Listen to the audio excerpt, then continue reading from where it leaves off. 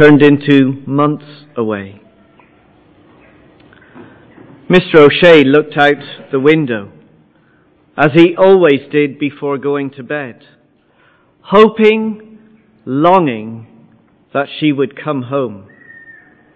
A picture on the windowsill caught his eye. She looked so beautiful in her wedding dress. And he remembered those vows. Never will I leave you. Never will I forsake you. Of course, he knew where to find her. He had heard the rumors. He knew it was true. Awkward and embarrassed, he walked into the strip club. The sight of his wife in the arms of another man cut to his heart.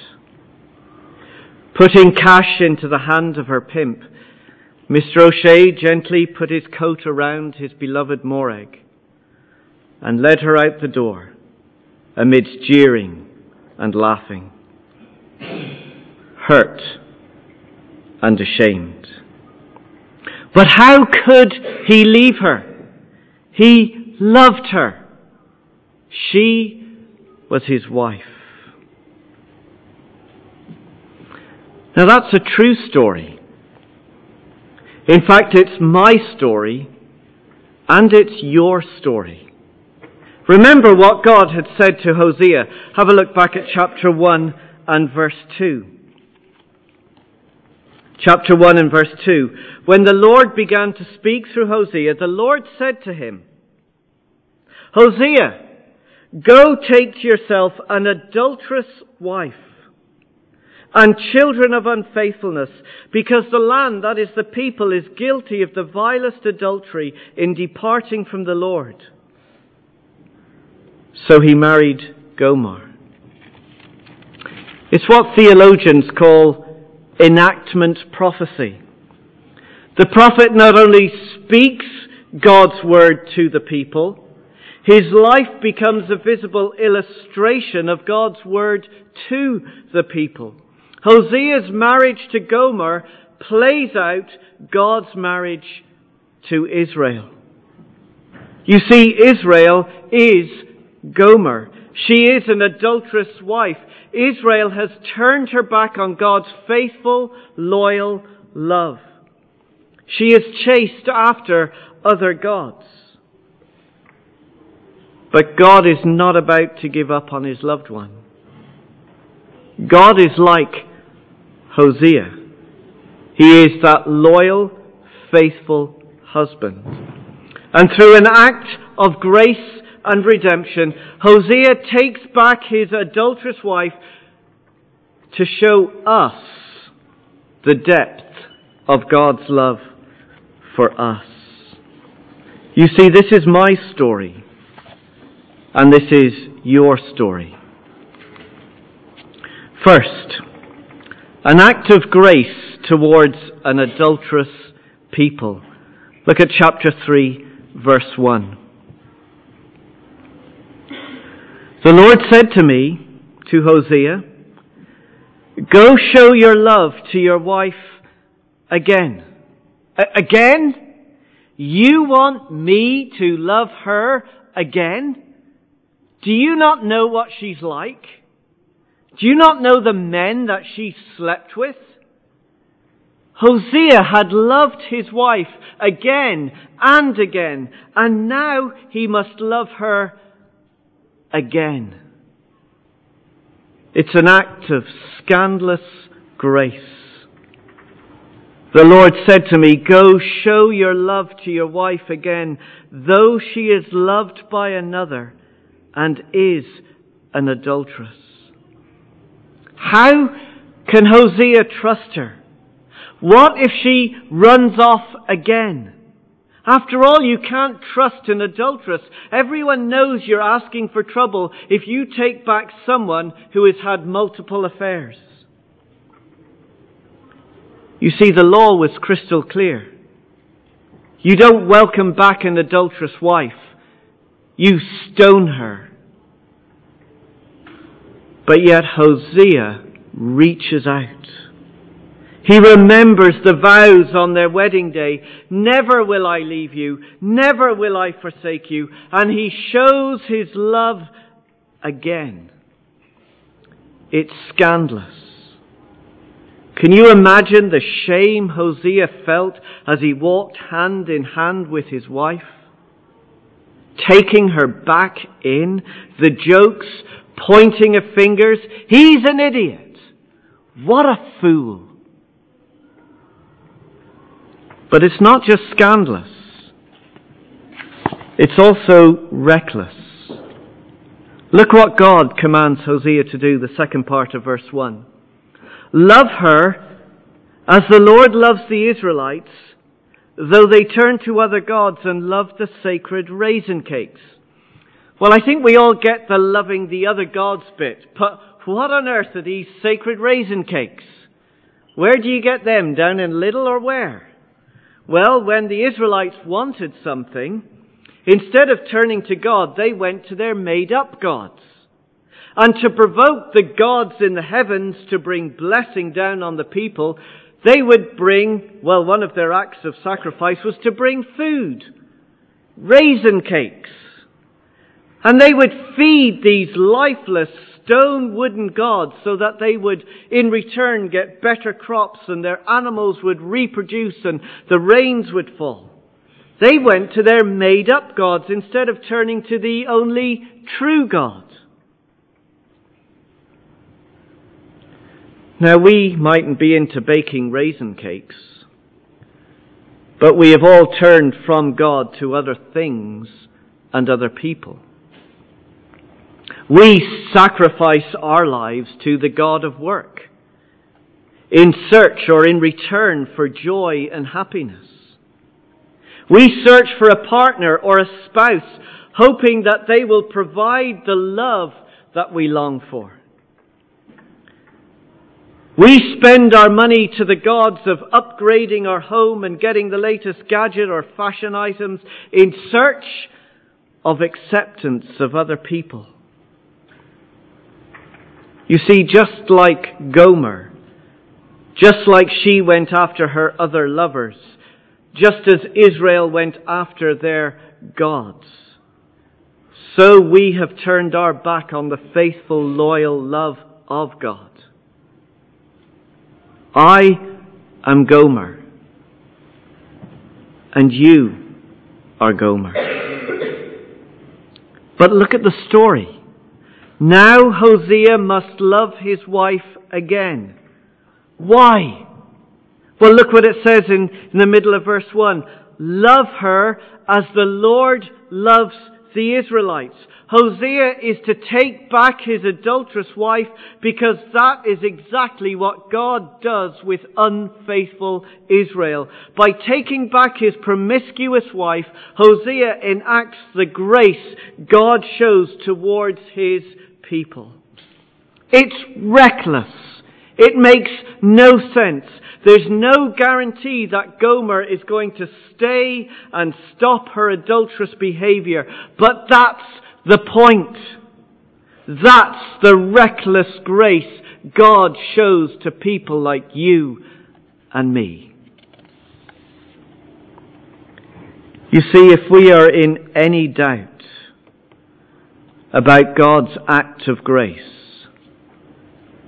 just look at what God has done for us.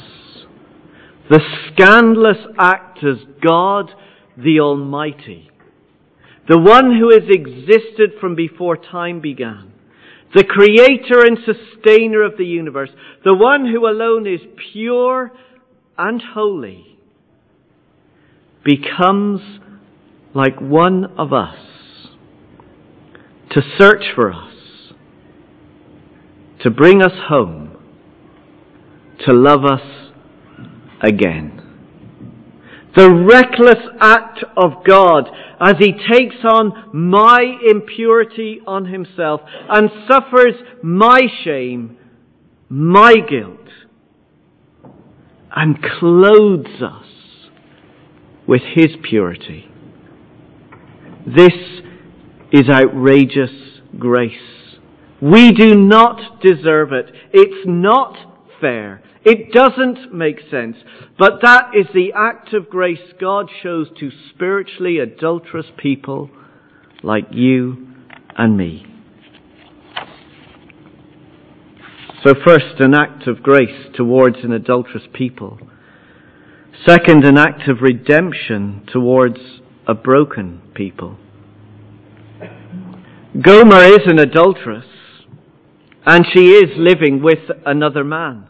In fact, the text implies that she is now owned by another. Look at verse 2. So I bought her for 15 shekels of silver. That's about 6 ounces, just a little necklace. And a homer and a lethek of barley. That's a barrel, if you like, of grain. And calculating these costs of the silver and the grain, what Hosea paid out was the price that you would pay for a slave. In other words, Gomer, his wife, is in a form of slavery. Even if she wanted to leave, she can't. Gomer has exchanged the love of her husband for the abuse of a pimp. Hosea's wife is owned by another. So for Hosea, his act of grace must become an act of redemption. Look at verse 2. So I bought her. This is costly. Someone must pay. Someone must bear the cost. The only way Gomer can be released is for Hosea to redeem her. Now we mightn't think a few silver coins and a bag of barley is much. But it seems it's all Hosea had. He didn't have enough silver to pay off it all. He has to pay the rest of it off in grain. In other words, he's giving all that he has to be able to redeem his wife. And if that doesn't stir your heart, see how God's love redeems you and me. You see, what Hosea did for Gomer, God has done for you and me in Christ. The Apostle Peter reminds us, for you know that it was not with perishable things such as silver or gold that you were redeemed from the empty way of life, handed down to you by your forefathers, but with the precious blood of Christ. He gave his all to buy us back. Well, Hosea not only bought back his wife, he redeemed the relationship. Verse 3. Then I told her, you are to live with me for many days. You must not be a prostitute or be intimate with any man, and I will live with you. The effects of this redemption are both personal and intimate. You will live with me, and I will live with you. Hosea takes his adulterous wife back into the family home, but it's a relationship that's going to take time. Hosea, if we look carefully, places conditions upon Gomer. Look at verse 3 again. He says to her, you are to live with me, or as it can be translated, you must wait for me many days. You must wait for me. Before Gomer can enjoy the trusting sexual intimacy with her husband, she must wait. And further on in verse 3, he says, you must not be a prostitute. Gomer, you're to stop playing the whore. So before Gomer can enjoy the full blessings of the marriage, she must wait. She must show that she has no eyes for no other man than for her husband. And she can't complain, can she? The conditions are fair and reasonable after all that she's done. She can't complain about this. Well, how much greater then is God's redemption of us? You see, when God redeems us, it's for the purpose of redeeming the relationship. And guess what? There are no conditions. God doesn't look at us and go, well, let's see how this relationship goes. Let's see if you are going to be faithful to me. Let's see if you are going to be loyal in your love and never turn your back. No, when God redeems us, it is immediate and complete. There are no conditions. We are treasured and treated as His own Son, enjoying the privileges of God's children with access to the loving Father, welcomed and embraced. When we experience God's redemption, we experience a brand new relationship. The past put behind, our sin dealt with. You see, the reason why we drift from God like Gomer drifted from Hosea, the reason why we chase after other things and people is because we don't believe that what God has to offer is truly satisfying and fulfilling. Our sinful hearts continually tell us that God is not sufficient, that His love is not enough. We must go in search of it elsewhere. Well, listen to what God offers. We read it at the very beginning of this morning. The psalmist wrote, apart from you, Lord, I have no good thing. For you have made known to me the path of life. You will fill me with joy in your presence, with eternal pleasures at your right hand. We do not need to play the Gomer. We do not need to run from God. In Him our deepest longings are met. He alone will fully satisfy us.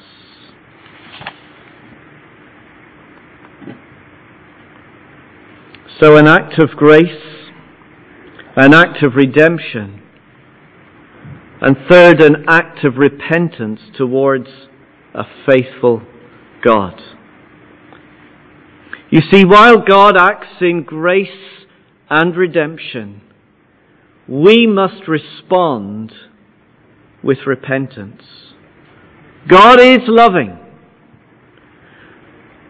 but part of His love means He will not overlook or ignore our sin. We must deal with our sin. You see, just as Hosea had said to Gomer in verse 3, you must wait for me many days, so God says to Israel, look at verse 4, for the Israelites will live for many days.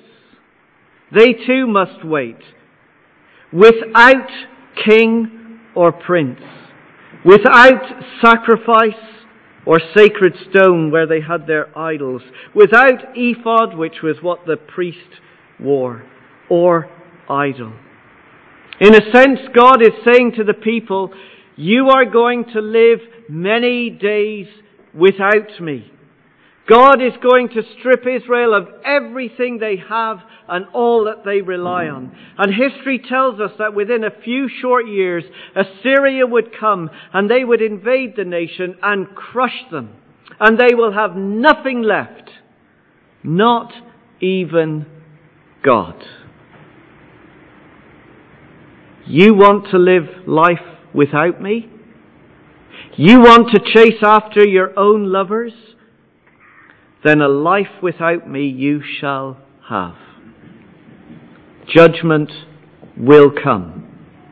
The people of Israel will be removed from God's presence. You see, sin cannot be ignored, and it cannot be overlooked. We cannot live in sin and at the same time live in God's presence. Adam and Eve knew that right at the beginning. They were shut out, removed from God's presence, guarded from going back into the garden. And that's what's happened to us and the whole human race. We have ignored Him. We have pushed God away. And God is saying, if you want to live without me, then a life you shall have without me. We cannot have God while we ignore our sin. We must deal with it. We must repent. You see, repentance is not just stopping some kind of behavior or habit. It's not just stopping some kind of behavior or habit. It's returning to and a seeking after God. And that's what God promises Israel will do. But look at who they are to seek. Look at verse 5. Afterwards, the Israelites will return and seek the Lord their God and David their king. Now, does that strike you as something a bit odd? David the king is long since dead. How can they seek a king who has died, some 200 years before? What do you mean they're to seek and return to David their king? This is not a call to return to their old king of Israel and to go back to his tomb or his grave. This is a call to return to the king who would come from David's line, the ultimate king. The King, Jesus Christ. For He is the one we are to seek. Jesus is the one we are to return to. Because Jesus alone can deal with our sin. When Jesus died for our sin, He was the one who was shut out of God's presence for us. He was the one separated from God. He was without God for us, suffering hell so that we could be welcomed in and enjoy His presence forever. But in returning to Jesus, it's not just a dealing with sin. In a seeking after our true King, Jesus Christ, we are fully satisfied so that we do not have to sin. Have a look at John's Gospel, chapter 4. John's Gospel, chapter 4. You might know this story because John records for us the story about a woman, we don't know her name, from Samaria. She's feeding or giving water to her livestock. But we know from the place where she's come from, Samaria, if you could trace her family line, she would find her roots among the people of Israel, the very people Hosea has been ministering to. The people Hosea had said, Assyria is going to come and deal with you, but afterwards you will return to me and you will seek me. She is one of the ones God promised who would return and seek the Lord. We're told a little bit of what her life is like. In fact, this woman is not unlike Gomer, is she? She had 5 husbands, and the man she was with is not presently her husband. And she offers Jesus a drink, and Jesus says these words to her, chapter 4, verse 13. Jesus answered her, "Everyone who drinks this water will be thirsty again. But whoever drinks the water I give him will never thirst. Indeed, the water I give him will become in him a spring of water, welling up to eternal life. We do not need to chase after other lovers. In Jesus we are fully satisfied. In him our thirst is fully quenched. We do not have to sin. You see, the story of Gomer, the story of Israel, the story of this woman from Samaria, it's my story and it's your story. We are just like them. And like them, we have a faithful, loyal husband in Jesus who comes searching for us, seeking us out, knowing exactly what our lives are like. And in an act of grace and redemption, he provides the way home for you and for me. So the invitation is, return to Jesus. Seek Jesus, for he alone deals with sin and satisfies us completely. Let's pray together.